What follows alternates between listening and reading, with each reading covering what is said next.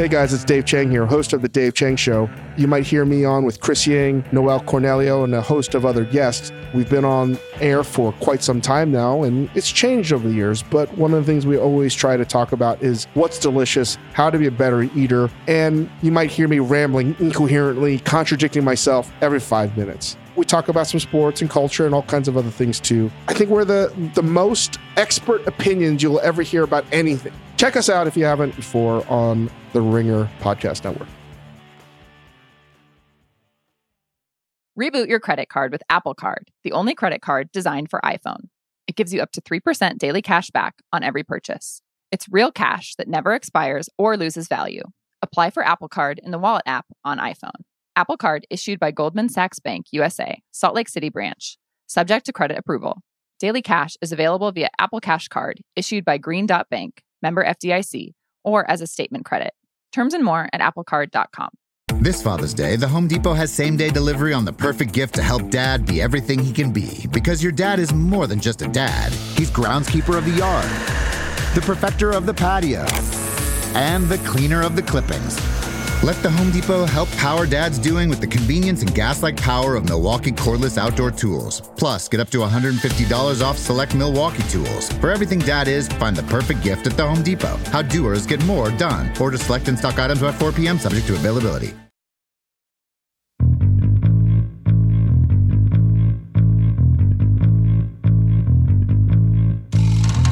Hello, and welcome to the Ringer Prestige TV podcast. I'm Chris Ryan. I'm joined by Bill Simmons and Wazmi Lambre, and we are here to talk about Winning Time, a show that plays with facts and fiction. And, you know, people have had some issues with various storylines and characters on this show, guys. You know, earlier in the season, a lot of people shedding a tear for the depiction of Jerry West. And I think sainted Jerry West. Yeah, the three of us Sweaty have had Jerry West. pretty healthy relationship to it. We're just like, you know what? We gotta let the creators create. We gotta let people tell the story they're needing to take. But I can't tell you how excited I am to hear one man's opinion about the depiction of the greater Boston fan base that I am to hear Bill Simmons, who's freshly returned from a trip to his homeland. Yeah. Where I watch people scream "fuck you" at Kyrie Irving for 3 hours. I just like art imitates life. Yeah. Before we get to the Boston fans, just the factual stuff in the show. Yeah, this was a tough one. I don't understand it. I don't understand what the end game is because this isn't like, I don't know, We Crashed, where they could just make up whatever and I would have no idea. In sports, we have box scores, we have stats.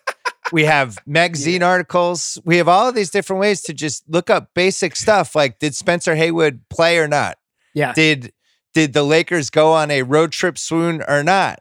And when they just start making up stuff, you know, I sent you guys that they made it seem like they lost the Detroit game and they were on this losing streak heading into the Boston.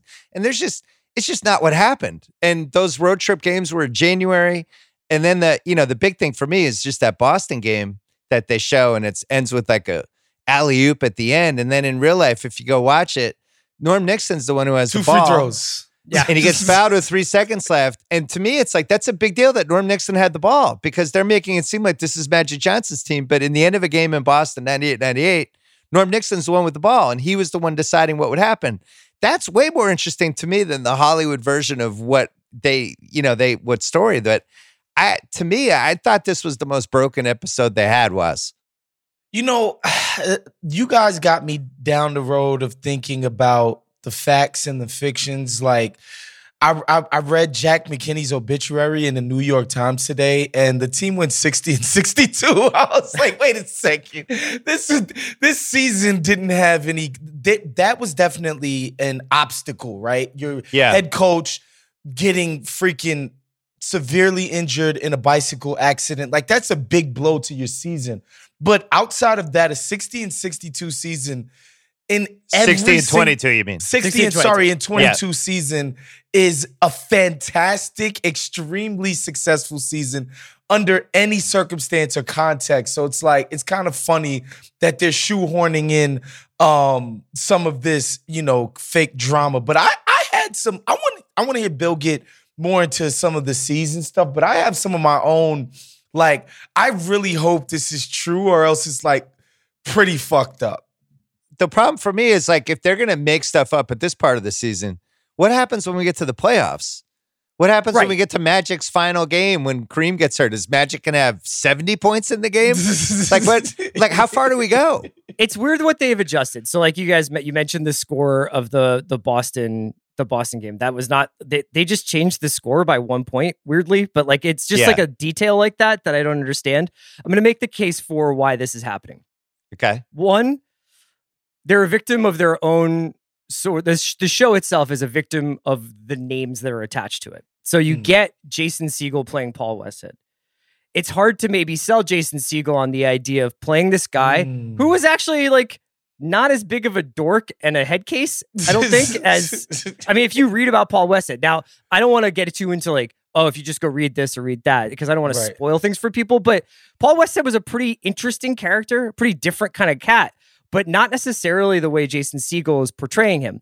But you set him up the way you mean he wasn't frantic and just discombobulated the whole time? There's interviews with him on YouTube where he seems like a pretty cool cat. He seems like Riley. He seems like really cool. Yeah, like if you see pictures of him with Riley, he's the cool one. You know, and Riley's got glasses on and is wearing a tracksuit and seems a little bit awkward. But like, I think that there's almost this need to build up these characters to fit the Sally Fields and to fit the Jason Segels and to fit the kind of performances that maybe people want to give. And on the other hand, I think that also there's a certain distrust with whether or not like a mass audience would be able to go along with a show that was like really about the finer details of this situation, because that stuff's in the Showtime book. This is an adaptation of Jeff Pearlman's book, but it is definitely a dramatization and a real left turn from historical fact. When you can just watch a lot of this stuff on YouTube, and it's pretty fascinating to watch the YouTube. I was watching the Bird and Magic. I didn't see a pregame press conference like the one that's depicted in this episode, but they do a pregame interview with both guys. There's a guy named Hot Rod who's working Hot Rod Heatley. He was great. Yeah. And he's Brett Musburger throws it over to this guy, and they have an interview with Magic, and he's like, yeah, I'm nursing an injury, but I'm going to go out there and do my best. And I was like, oh, they didn't really get into Magic's injury in this game. And then when they go to Bird is like pretty banal, but he's like totally personable and nice. It's not like he's like, fuck you, I don't want to talk to the press, spitting tobacco juice all over it yourself. It does, for the purposes of TV, though, it makes it seem a little bit more dramatic. I get it. I get why they did it. The Bird portrayal is just absurd as somebody who was there the whole time. Like, and you could see it in the interviews from him that year. He was very soft-spoken, a little bit withdrawn, but had like a nice demeanor to him. He wasn't like this, like, he trash talked on the court. Right. But that was later. That really started in like the 84, 85 range. I get it. They're trying to make these guys different characters. The factual stuff to me is more disturbing. Like I saw Jeff Pearlman and Bob Ryan were going at it. Jeff Pearlman's the guy who wrote the book. Bob Ryan was apoplectic about this show. And I'm going to have him on my podcast at some point. He just thought it was completely absurd. But the same way, if you're watching an adaptation of any real life thing and you were there, you would think it was absurd. But Jeff Pearlman was saying like, this is no different than Remember the Titans and 42 and some of these other things. I get it. I get that logic. To me, it's just an unforced error. Like there was a way to make all this stuff factually more authentic without just going completely sideways. Yeah, you had all this drama. Stuff. There's enough actual factual drama that you didn't really need to do this. But to Chris's point about the actors needing something more to do, I kind of get it. But like for me, where it gets problematic is like, did Larry Bird actually chew tobacco? Do we know that? Like, was Larry Bird a dipper? I actually thought he was a smoker. And I think he would have a couple cancer sticks every so often. That was always the word on the street. I don't know about the tobacco. Yeah, I think he was a beer drinker. He's spitting chewing tobacco into a can of Budweiser. And like, because of the way I think and, my understanding that basically like poor white Americans are the last like disenfranchised people we're allowed to make fun of and do sick, bad stereotypes about. Yeah, I was like, yo, this is legitimately fucked up if it's not true. Like Larry Bird is this dirty, nasty hick from Indiana who's chewing tobacco before the games, and he's being really mean to his black counterparts. Right. Before, it's like so weird and unnecessary. And like, why do we have to do this? Yeah, and there was also, they played in LA before that Boston game, and the Lakers kicked their ass, and Bird was really bad. And that was the game where it was like Magic and Bird head to head again. Yeah. Yeah. They made, for some reason, they skipped on that. The chronology was all off on where the Christmas break, when that road trip happened. Look, if they're going to bend the facts, that's fine. But, you know, for people like us that actually care about this stuff, I don't understand it. So are they going for like my wife, who doesn't care about any of the accuracy and doesn't know any better? Like, who is the audience for this show if they're going to bend the facts? The question is whether or not like sports storytelling or sports movies, sports TV shows can't help themselves. Like, ultimately, you have to make the Lakers into the Bad News Bears, or you have to make them into the East Dillon team, or you have to make them into Hoosiers going into the Big Bag Garden and playing against the ghostly leprechaun with the rats coming around the floor. Right. Like, ultimately, like, I think that you and me and Waz and a bunch of people we know would be really into a highly detailed look at how the Lakers introduced the modern NBA. But that's probably like a very niche product if they make it that way. I think to make it something that, your wife likes, or that like general public likes. Like I do the pod with Andy. Andy's not like a Lakers scholar. And Andy's like, that's a pretty good show. That's a very good TV show. Right. Like, and I was like, did you know none of that shit happened? And he's like, it just doesn't matter. By the way, Bill, I wanted to let you know that I'm going to adopt in the Perlman, Bob Ryan back and forth. Jeff Perlman pulled a move that I'm going to start adopting with you, which is, to be clear, at Globe Bob Ryan, huge admirer, but eat shit. Like, I'm going to start doing that to you. Like, at Bill Simmons, huge admirer, but if you ever talk about Joel Embiid again. It reminds me of when Jeff Ross would roast people on those celebrity roasts, and he would just destroy the person for 7 minutes, and at the end it's like, you're a huge fan. I'm a huge fan, and you've been a huge inspiration. Thank you for everything. And the person's, meanwhile, has 7 bullet wounds in them. Yeah, look, I don't know if you can compare this to a Remember the Titans 42 type situation. And by the way, Remember the Titans, what they did with that movie versus what happened in real life is absurd. And they do the based on the true story. We talked about this when we did the rewatchables about it. The based on the true story gives you all of these liberties to do whatever. Yeah. So, you know, I don't think Jeff Perlman can defend the reporting of his book, which his book was excellent, and he interviewed over 300 people, all that stuff. The book is different than the TV show. I think they have to make it more clear. We took this book, and we took some elements we liked, and we made this crazy TV show about it. I think it's a little like when we did the JFK podcast, Chris, and we were like, wow, this is like... They really were on a bender when they were coming up with some of the stuff in this one. And the reason I think this is important is we have 3 episodes left, and I have no idea what they're going to do. Like, they made it seem like Spencer Haywood was benched. He played, you can look it up, he was like 20 to 30 minutes a game. And, you know, was their lead forward off the bench. Like Wood Harris is 52 he wasn't 52 years old. But there was some interesting stuff that was happening that season that they don't go into in the show at all. Maybe it's too hardcore basketball nerdy, but like there was a real debate, and you can read about it in Breaks of the Game about what is Magic. What is this guy? He's this 6'9" point guard. His shot's weird.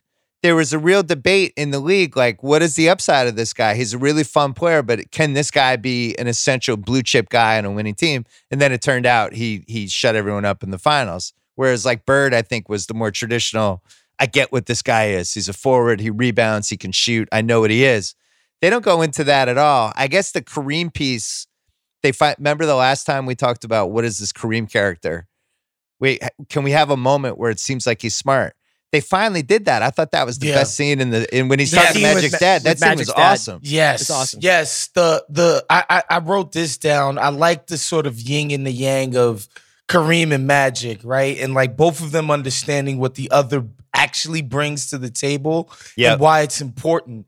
And that scene with Kareem and Magic's dad was just really, really powerful stuff. And it's just crazy that a show this wacky where Pat Riley is literally hosing down Paul Westhead right. in a freaking shower because he's so manic, but yet that same episode could have this powerful sort of conversation about how you handle, the spotlight as a black person. Like, how angry do you choose to be?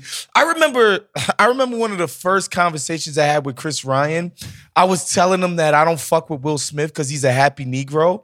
And literally, Kareem is saying that about Magic to his dad. Yeah. He's like, yo, what's up with him? Why is he always so happy? Like, does he know what it means to be black in America? Like, I just thought that was such a nuanced conversation that they had, man. Like, it was very multi-layered, and that was incredible. And like the relationship that Magic and Kareem are building toward is nice. Like, that's beautiful what they're doing with that. Again, when you mention your wife, Bill, I think about like every time I see an unnecessary love story shoehorned into anything, I blame women for it.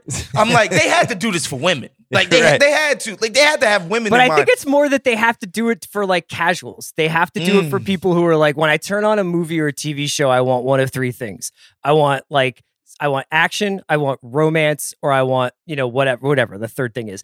It's like there needs to be one of these core human motivating elements that bring people back to a show, because a show that's like about the sort of slow transition from Jack McKinney to Paul Westhead to Pat Riley and the slight variations that happen with Showtime and the introduction of a more stout defensive, backbone that Riley brought to that team is probably not going to be a huge hit. Like you guys are talking about the Christmas dinner scene at Magic Johnson's family's house in Detroit. I just want to shout out that Devon Nixon does another great job in that scene where he's holding court on the sofa and starts like goosing these guys up about what Boston's like to play in with the leprechaun and everything. I thought that was good. Quite good. Yeah. When we talk about like jazzing up certain things versus not playing up other things, to me, like cocaine should have been a way bigger character in this show. Like if we were going to go off the rails with some of the stuff we want to do with the show, I would have gone less on the Larry Bird is this tobacco spitting, like whatever they were trying to do with that Larry Bird thing. And cocaine should have been in everything. Like Hayward, in real life, Hayward is going down the tubes during this season. Well, I wonder whether he's just positioned as like this angry guy who's not playing, but I think it was going way worse for him than that.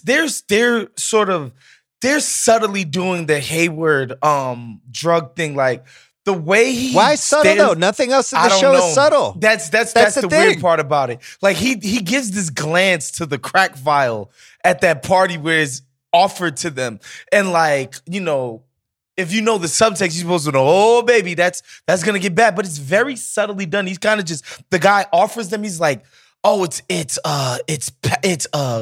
rocked cocaine and you smoke it and it's so intense and it's great. And he looks at it and he like, I don't know, he looked at it like how I be looking at Thanksgiving leftovers. You know what I mean? And it's just subtly done. And it's like, okay, that's foreshadowing something crazy that's gonna happen. But yeah, they need to play up the drug angles more, especially because this is a 1970s, go-go 80s centric show. You know what's so funny though is that we're begrudging them the Spencer Haywood plot line. I'm getting annoyed about like the depiction of Paul Westhead. Very little is really known about Jesse Buss. They've talked about this where the Sally Field is like, there's just not a lot about Jesse Buss out there. And so like that winds up being one of the best written sort of parts of the show is this guy's relationship to his mom, who's like a really good accountant, teaches him how to play Monopoly, but then she starts getting sick and having strokes because of cancer. And you're like, I don't know. I mean, that one little element of the fact that you don't have history correcting that record, I find myself very drawn to that storyline for some reason. You know what I mean? And it's. I wonder how many people out there are actually affected by stuff like that. Yeah, I don't know the answer. Who knows? There's so many. The show's juggling so many characters that it's actually pretty impressive. Yeah. Like, what do we have at this point? We're 7 episodes in.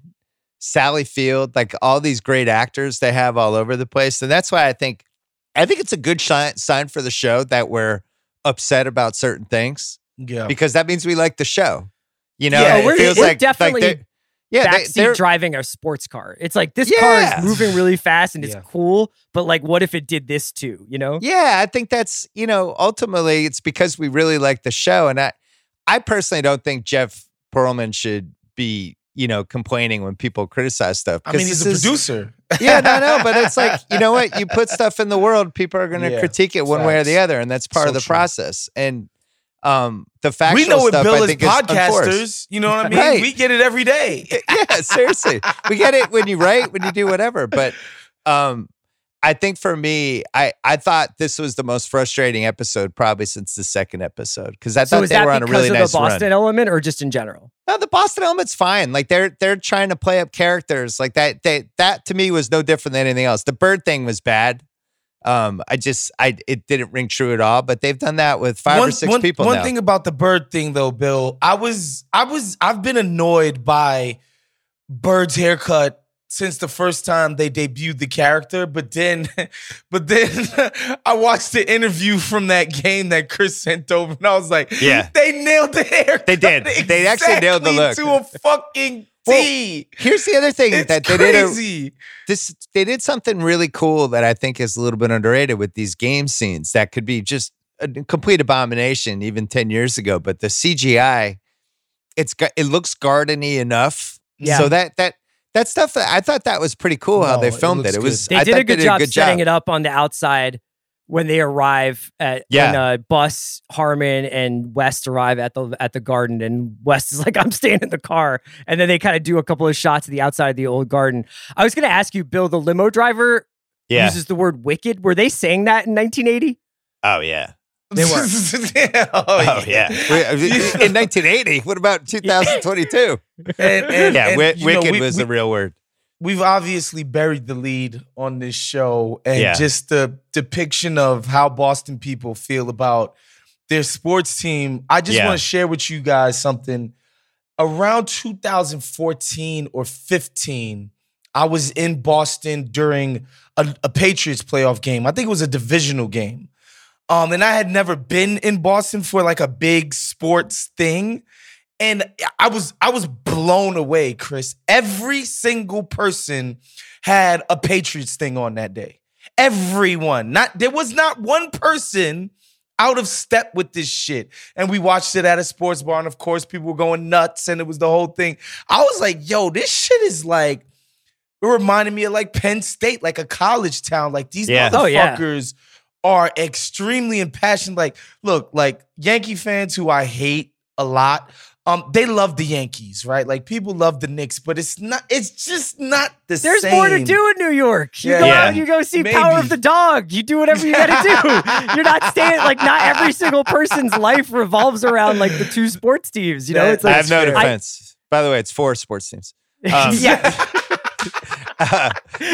went to the game on Sunday night, and then Marathon Monday, and the Red Sox game starts at 11. We went to that too, and it's like that in Philly too. It's like a ritual. It's insane when the Eagles and Phillies are hot in Philly. It's just like all you see is I used to write about this in the 2000s when I used to write stuff about when like the Yankees would come to town for a big September series or something, and it honestly felt like the whole city was going to war that weekend. You would be in the streets at like 3:30 on a Friday, and everyone's wearing Red Sox shit. It was like we're all soldiers, but that's what it's like. So that I didn't care that they blew that stuff up, because they should have. They've done that all over the place with this show. I think when I just worry about from what we've seen for the first 7 episodes, Chris, what would be the worst case scenarios for what they might do for the last 3 episodes? Well, we were talking about this on our last recap pod about how far, whether they're going to end the season with the championship, whether like the next season might jump ahead a few years or not. I think it ends. They move so fast. We're now in like January, so I think we're on pace for the finals. Soon. Yeah. And they obviously set it up with the final Bus McKinney conversation where, he throws him the Monopoly piece and he's like, I still, like we still got some game left to play or whatever. He's like, the implication being that they're going towards the playoffs and this deadline for McKinney getting better is still there. Incidentally, Elgin Baylor was never being considered to replace Westhead. He was more being considered as Westhead's assistant instead of Pat Riley. But I don't think they'll take any liberties with they don't have to. That's the thing that's so great about the Celtics-Lakers rivalry is that they actually did play each other a lot. They actually did have this incredible rivalry, and these characters really were intertwined. Chris, can I interrupt you on that? Of course. In 1980, it was not a rivalry. It was a feud. Because we beat them every single time. There we go. No, we did. We beat them every time. The Celtics beat the Lakers every time heading into 1980. Our rival was the Sixers. Yeah. The Lakers thing, it didn't really go to the next level until 84, 85, 87 because they beat us in 85, and then it became a rivalry. So, you know how it goes. Okay. I'm praising you. The Sixers Bill were a is rival. so sick. Well, He we is beat so the Lakers sick. for the first 40 years of the league. There was a really good It's not a rivalry. a good Moses Malone cameo in this episode of him knocking Westhead into the Yeah, I'm pretty sure the that bench. clip would exist from like George Michael's Sports Machine or Yeah. something like that. And then Bird, that was another thing where it's just like, don't have Bird throw the ball at Spencer Haywood. Like that definitely didn't happen. Well, also the Bird trash talk was written by someone who does not talk a ton of trash on the basketball court because it was like Larry Bird's trash talk was a paragraph long. Right. It was like that would definitely be like you'd get trapped and lose the ball if you're like, hey guys, just so you know, I'm gonna go to 12 feet, back step off my left. Yeah. Yeah, he would do that bit like coming out of timeouts. There's a famous story about Xavier McDaniel where he's like, hey, I'm going to get the ball right there and I'm going to shoot over you and we're going to win the game. And then he did it. And they cut to Xavier McDaniel telling the story. And he's like, I was just like, damn. But like he did more timeout stuff. I think the under the breast stuff when they're actually playing was more like, fuck you, Fuck motherfucker. you. Yeah, right. Just I like think subtle stuff like that. There's, I mentioned the Moses Malone thing. There's a brief Rick Barry Oh, shot that was fun. in They this did a good episode. job with that. They just have so many little things that I think are so cool. Like the Pat Yeah. Riley flashing to his dad as he's like doing his hair and his mustache.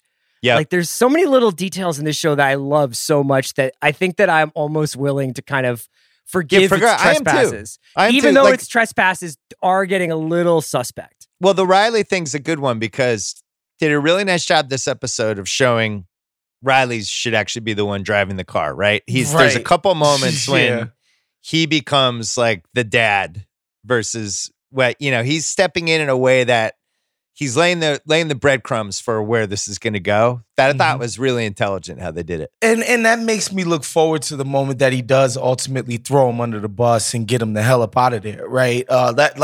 And I know the show's gonna play it for. I don't know exactly how it happened in real life, because I still haven't read Jeff Pearlman's book, but I'm sure the show is gonna be like, yeah, Pat Riley snaked him, and him and Magic Johnson conspired together, and et cetera, et cetera. He didn't. It was really all Magic.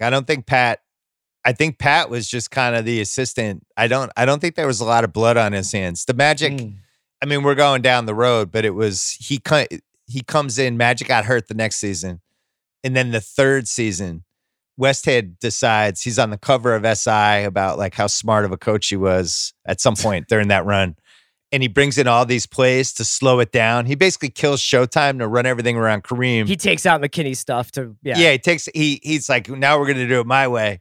And the team was miserable and Magic was miserable. And Magic finally went to bus and asked to be traded. And the next day they fired Westhead. And that was when everything turned on Matt. If that had happened now, that would have been the biggest sports story of the year because Magic got booed at home.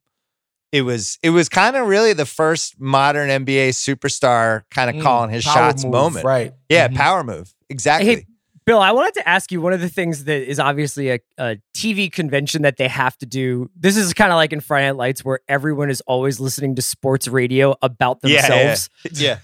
But they didn't What really was- have sports radio back In real then. life, the only person that actually does that is KD. yeah. Right. But As he's on Twitter. in this show, like they have multiple characters listening to the game on the radio. Was that like primarily how, if you weren't able to go to the game and if the game wasn't being televised the one time a week it was on, like, did people listen to the games on radio live as much like that? They 100% did. And Waz, you're going to love this. I listened to the 1981 draft on the radio because we had 3 picks. And I listened to the radio broadcast of it. And I think we took Tracy Jackson and Danny Ainge with our second round picks. Wow. But yeah, the radio was way more involved than that. Tape delay stuff was a real thing. Yeah. You would have these. But hold on, were people in East Lansing, Michigan, getting Lakers games on the radio though? No, definitely not. I don't think so. Okay, because that's part that was a scene in the freaking show. Magic Mom allegedly listening on the radio from Michigan to every Laker game. Well, the last, which was a cute moment. I can't imagine that actually happened. It was a cute moment, but I was like, yeah, I don't think you could do that back then.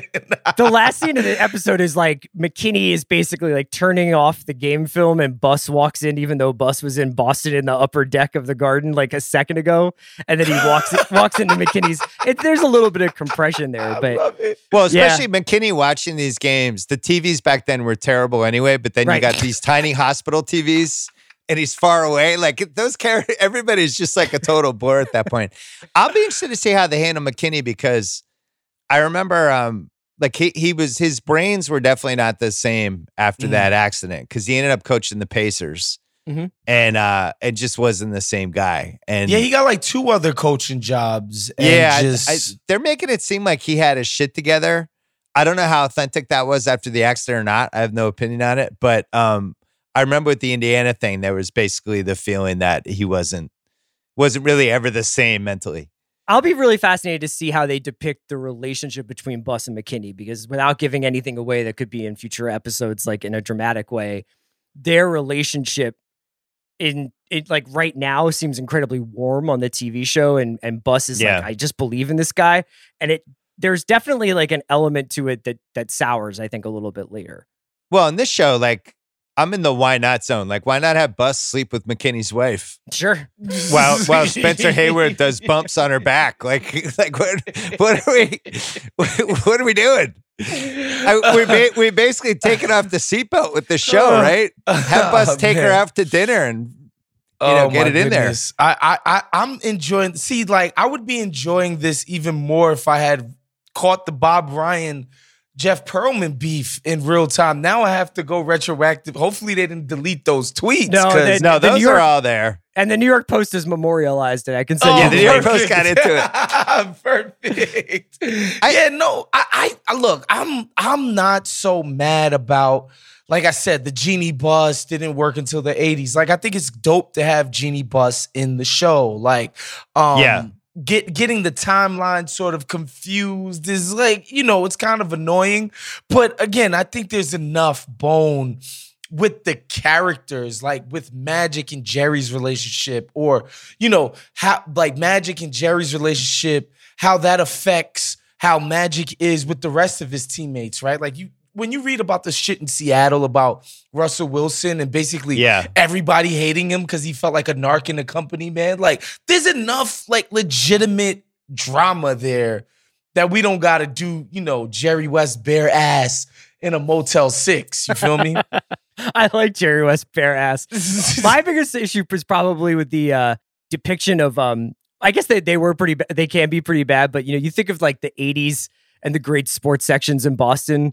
And then you see the pregame press conference and all of the questions about hey, Larry, who's going to win the game? And it's like, could you guys not come up with a better question? That's what Bob Ryan was pissed about. There's no way there's that many people at a press conference for a random game in 1980. The other thing, now, and maybe they'll do this the last 3 episodes, but I think there was a life on the road piece that they're missing a little bit. These guys back in 1980, they're going through normal airports. They're waiting at gates. They're hanging out with reporters in a real way. I think there could have been a reporter character from the LA Times that befriended the players and got in there. I thought that if we're going to have 25 characters, maybe we would have worked that in. But in general, just like how different their life was in 1980 versus how it is now with charters and cars picking them up, and they're not around people at all. That's why I like that scene when they were going through the airport, because I think that's what their real life was like. These guys also weren't that famous. They did that, I think it was the first or second episode when they go to the Fish That Saved Pittsburgh premiere. And the guys like really aren't big celebrities. Remember? Like somebody gets out of a limo. They were G-list. Honestly, that's what the NBA was like. These guys weren't big celebrities. The games weren't on TV that much. And they, the biggest stars in the league weren't that well liked, like Kareem and Rick Barry. So Larry Bird did not have topless fans? Like flashing magic at airports. Listen, that one might have been that. I could have actually seen that happen. Boston was pretty crazy. Tits. Yeah, Boston's pretty crazy back then. But yeah, so going forward, I just hope that we don't go off the rails too much. And I hope that people watching this realize that there's some liberties being taken. There's some liberties being taken, but again, there's some legitimate fun stuff because Magic and these guys are the first uber celeb, multi-million-dollar athletes, right? Like they are the first of their kind in this generation, and like the hyper commercialization of the NBA. Like they're the ones who ushered in this freaking era. So like it'll be cool to chart that rise from like, like only crazy people like Bill and the people who really are obsessed with the sport, reading every single magazine and consuming whatever they can, know who these guys are, to them just being straight up just household names. Yeah, the guys were way less interesting back then by design. And that was one of the reasons Magic stuck out so much, because he was such a charismatic guy and people really weren't that charismatic. It was like O.J. Simpson was charismatic. But Sugar Ray Leonard was charismatic. Like OJ, man. Yeah, there's only a couple of them. I look forward when I develop the Grantland TV series with Adam McKay and Jeff Pearlman. Chris is going to be absolutely off the rails in the show. There's going to be hookers played and by cocaine. Michael B. Jordan. Yeah. The first time we see Chris, he's just going to be completely naked in a brothel. And there's just going to be drugs everywhere. And that's how we're going to go. I can't wait, Chris. What if we power ranked stuff? No one's ever thought of that before. Let's power rank all the bumps I'm going to do tonight. We can wrap it up there. We'll be back probably next week for another episode of this. Yeah, let's go every week the rest of the way. This show's great. We got to bring House in at some point for one of these. Because anyway, it was good to see you. Good to see you, Bill. Good to see you, Waz. Thanks to Bobby Wagner for producing us today. Stay tuned to the Prestige TV podcast. We got tons of stuff this week. Take care.